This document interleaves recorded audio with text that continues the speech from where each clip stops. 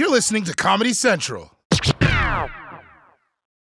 Hey, what's going on, everybody? Welcome to the Daily Social Distancing Show. I'm Trevor Noah.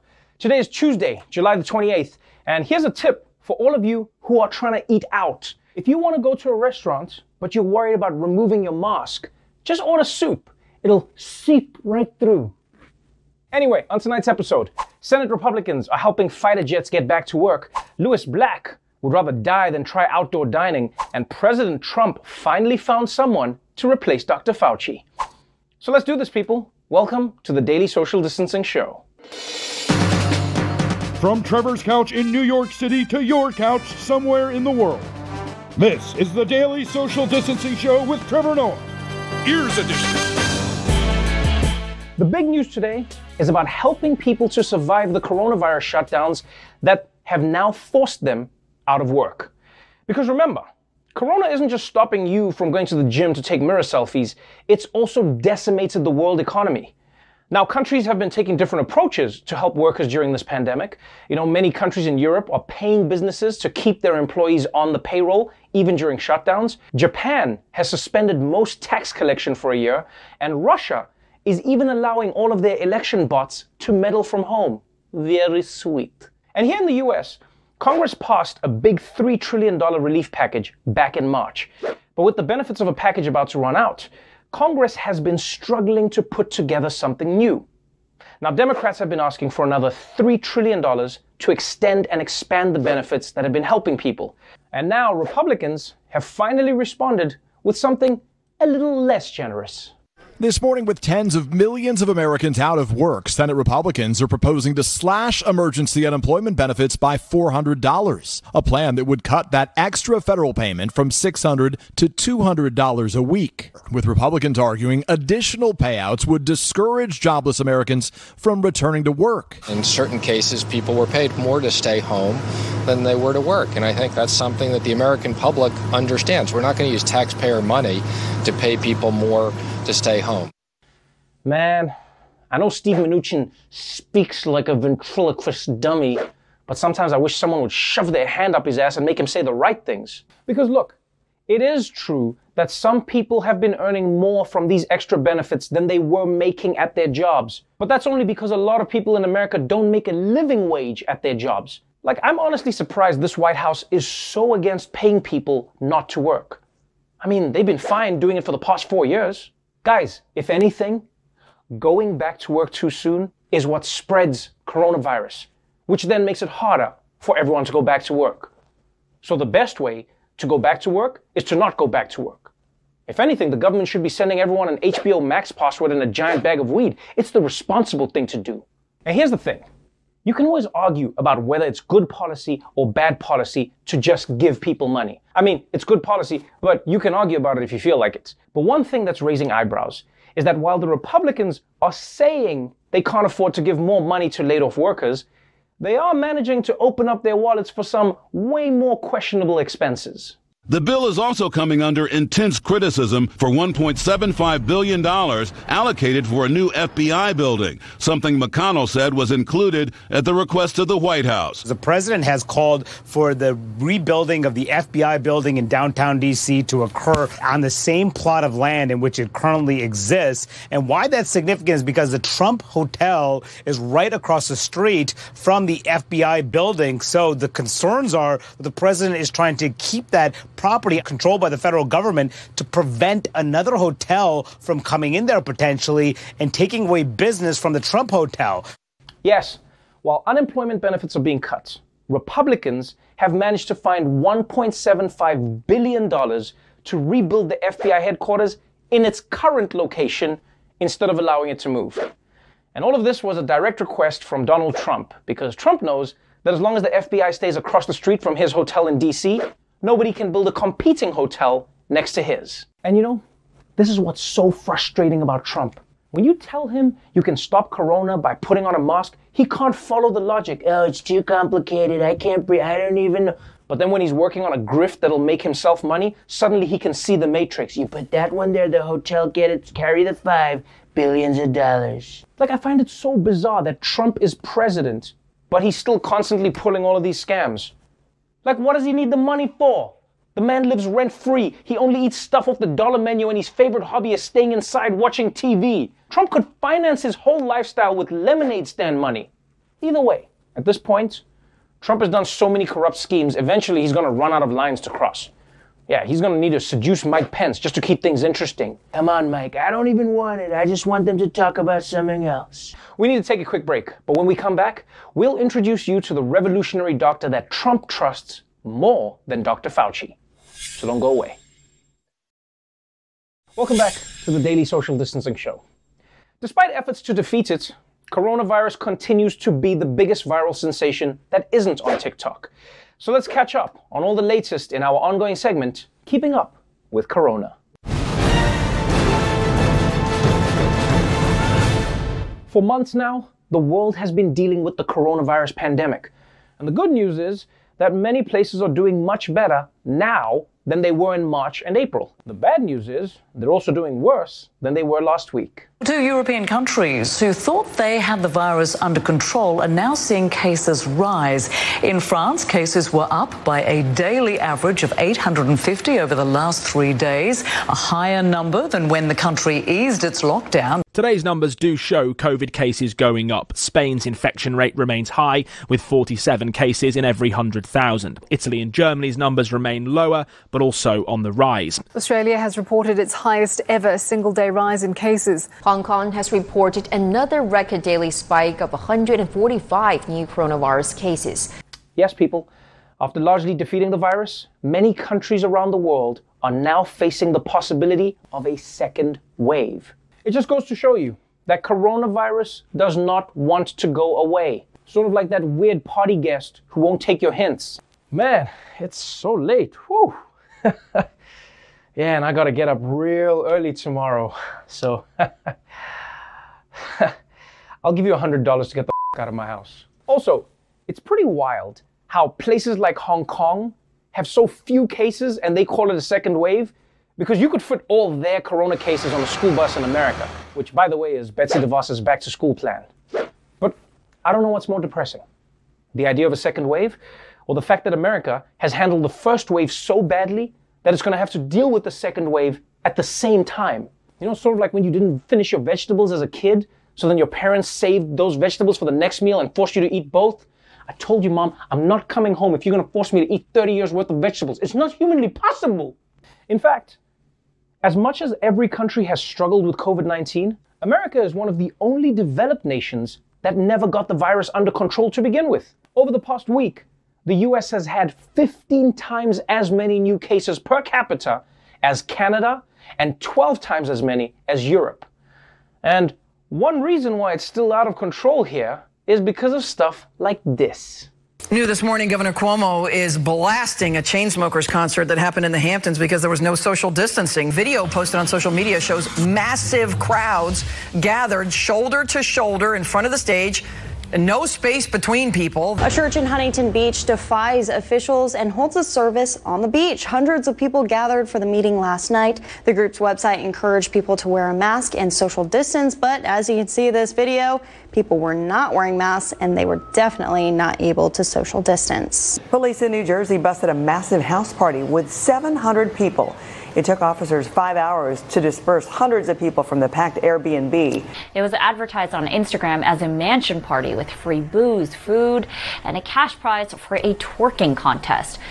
Guys, I can understand getting corona because you wanted to see your grandmother or something, but getting corona because you wanted to watch a twerking contest? There is no reason to risk your health for that. Unless your grandmother was in the twerking contest. I mean, then I can understand. You gotta support your Nana's dreams. You know what I mean, Nana? You do you, girl. Also, I understand that people need to go to church. But please, people, don't hold church in a tight, massive crowd. Jesus is supposed to die for you, not the other way around. So, obviously, ordinary Americans should be taking this pandemic more seriously. And they could be. But in their defense, it's hard to do that when this is the guy who's setting the tone from the top. Overnight, the president went on a Twitter spree. Among the things that he shared with his more than 84 million Twitter followers, a doctor saying you don't need to wear masks. She touted hydroxychloroquine. Instead, that video has since been removed and flagged by Twitter as a violation. Dr. Emanuel here has a large number of baseless claims. She has hailed hydroxychloroquine as the so-called cure for the coronavirus. Yep. The Daily Beast has also identified her as a pediatrician with a history of making, quote, bizarre claims about medical topics and other issues, often claiming very questionable things. Sex is a spiritual transaction. So when you're doing it by yourself, demons come and join you. When you're doing it in the right way in marriage, God watches over it. Okay, both of those situations are not ideal. I mean, obviously, I don't want demons joining me in sex, but I also don't want God watching me have sex. Like, what if he's judging me? Come on, Trevor. I know I didn't give you much, but you can work harder than that.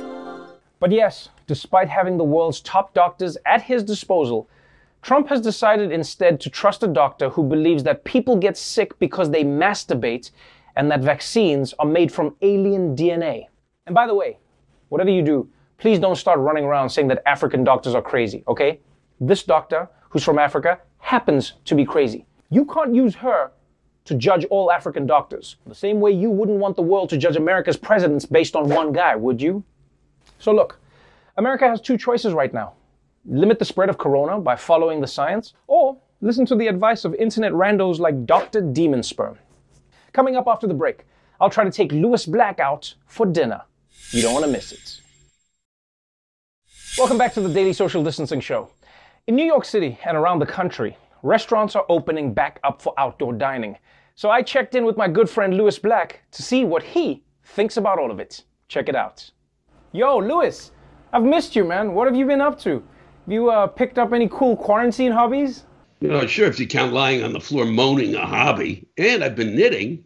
Oh, Louis, it sounds like you just need to get out of the house, man. You know that New York restaurants actually have outdoor dining now. Like maybe we should meet up for lunch this week. Trevor, I'm touched that of all the people you're willing to risk your health for, you thought of me. Your one friend most likely to spray spit when he talks. Great. So you're in?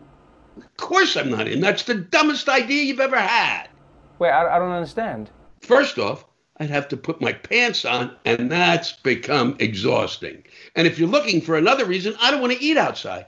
Even before the pandemic, outdoor dining sucked. And now it's worse than ever. As part of New York City's Phase 2 reopening plan, restaurants have gotten the green light to welcome customers to dine outside. However, some business owners have complained that it's drawing rodents.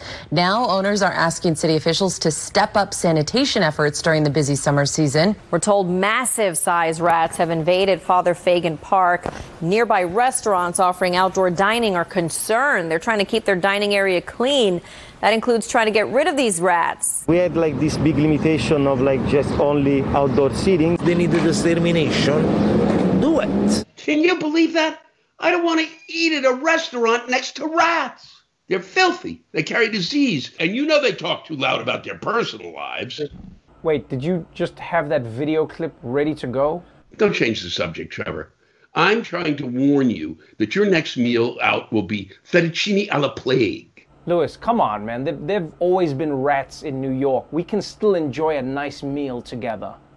Wow, someone's watched that rat tattooing movie one too many times. I've had it up to here with Pixar's pro-vermin propaganda. But okay, fine, Trevor. If rats don't deter you, how about the rest of Mother Nature? But the biggest challenge outdoor venues may face is the weather. Either it's an overcast day and nobody dares to go out, or it rains while they're out. And when it rains while they're out, we can't let them inside. You hear that?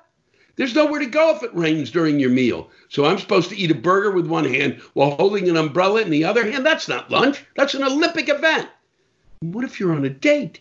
You'll have to decide between covering your fries or covering your girlfriend. She's not going to like the answer to that because in a pandemic, fries win every time. Well, actually, fries win every time.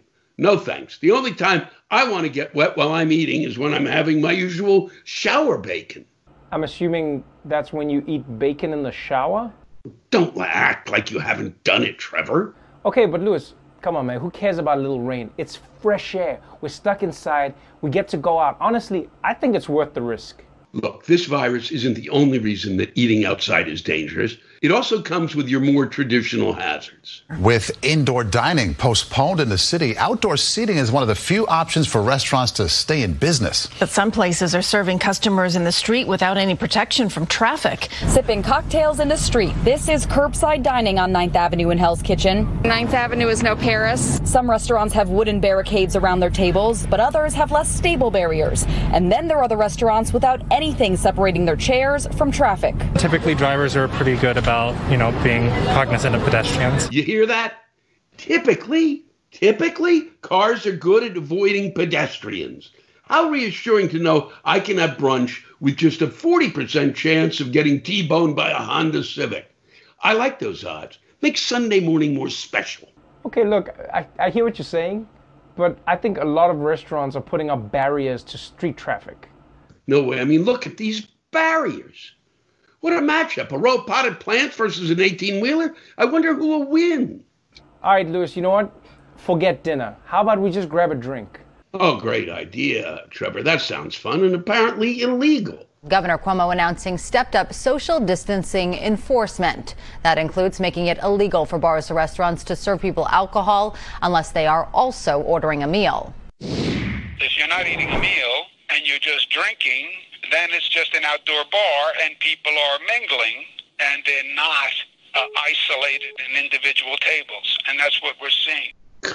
You can't have alcohol without a meal. Alcohol is a meal.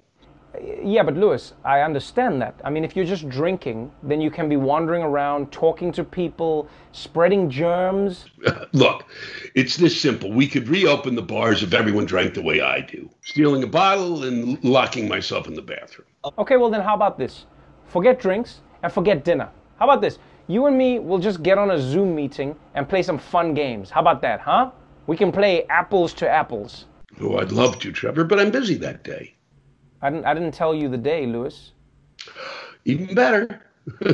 Bye. Wait, Lewis? Thanks anyway for that, Lewis. When we come back, I'll be talking to Beyonce's mom about voting rights. I did not misspeak. Stay tuned.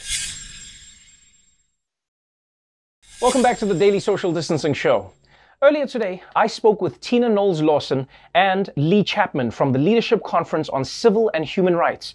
They wrote an open letter urging Congress to ensure safe and accessible elections in November for all Americans. We spoke about that letter, their hope for voting rights, and more, so check it out. Mrs. Tina, Leigh Chapman, welcome to the Daily Social Distancing Show. Thank you. Thank you for having us. Thank you. Mrs. Tina, I'm going to start with you. You penned an open letter to some of the most powerful people in this country, and in it, you shared so many emotions that many Americans share, many mothers share, and many black mothers share specifically. It was emotional, it was powerful, and the gist of it was the government needs to dedicate money to making sure that everybody has access to voting in the November general election. That was a big step for you to take. What did you hope to achieve from an open letter? Well, I was hoping with the help of the Mothers of the Movement and the Leadership Conference and some of my friends who signed on to the letter to just make some noise about it and bring attention and awareness to it, because quite honestly, until I started working with the Leadership Conference on And I Still Vote, I didn't even realize that there was a bill on the table and that it had been approved way back in May by the House of Representatives, but that it was sitting on Mitch McConnell's desk. And I just feel like it's our right to that money to create a safe environment for people to go out and do their civic duty. You shouldn't have to choose between the two. So it's really important, and hopefully, you know, it shined a light on that for people and connected the dots. Yeah, that was one of the lines from your letter that really struck a chord with so many people, and that was, we should not have to choose between public health and a functioning democracy. Many people do feel like that is going to be the choice that people need to make.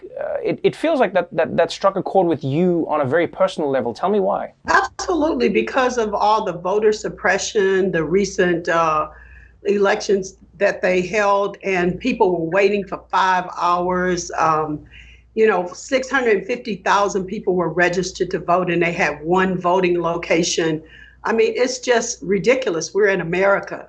And a lot of people contracted COVID from being out. Why do you have to decide between the two when, the government is giving funds to companies, to big business, to help them out, and then you don't want to spend the money to help create a safe environment for us to vote? It's just like a no-brainer. I don't understand it.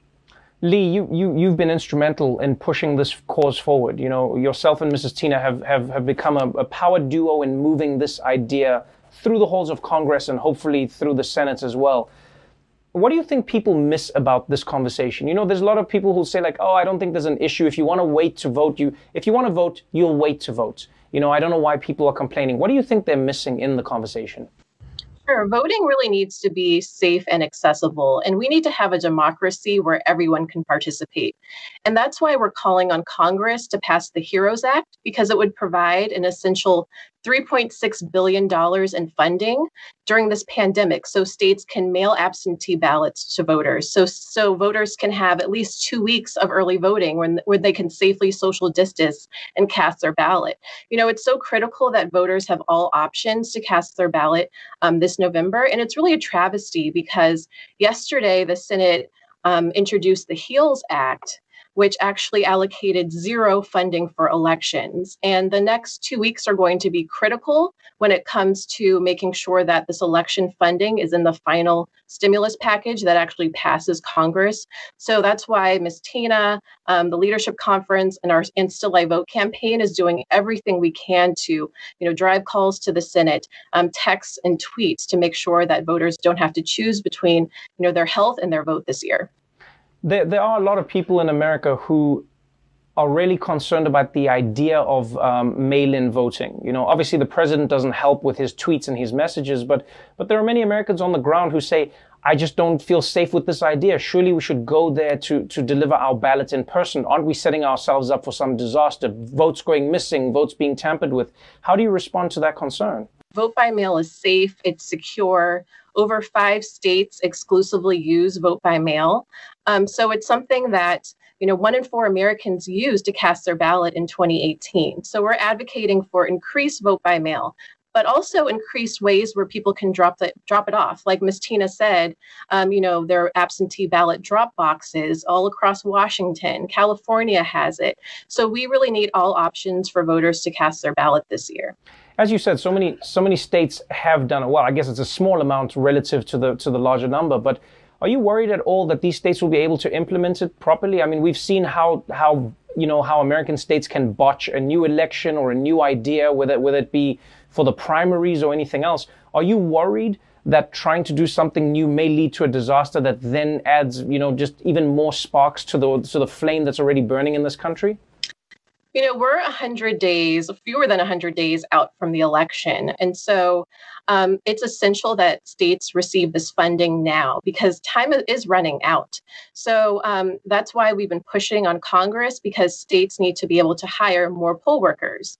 States need to be actually able to purchase more machines, more absentee ballot scanners. So all this takes time and money. And so that's why time is of the essence when it comes to making sure that states are ramping up vote by mail so voters can cast their ballot this year.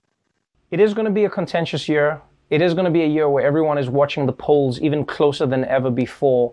And it feels like people are going to be in a place where when the election comes around, we may not know the results for a day, 2 days, maybe 3 days, maybe even longer. Are you worried at all about what that might do to the country when you have a president who has already started planting the seeds for the idea that mail-in voting is fraud? Well, what the president is saying through his tweets and through Facebook, it's really a scare tactic, plain and simple. Turnout's going to be very large this year. And so it is going to take time for local election officials to process those ballots. So we all need to get comfortable with the fact that we may not know the election results for at least a week after Election Day. I think Americans are used to watching the news on election night and getting those instant results. But right. We need to let the process play out, let local election officials do their job and, count those ballots. I have to ask you a question about what happened in Louisville. That became like a very strange point of contention for people in talking about elections. Everyone saw the lines. Everyone saw people stuck outside. They saw how they had to extend voting hours.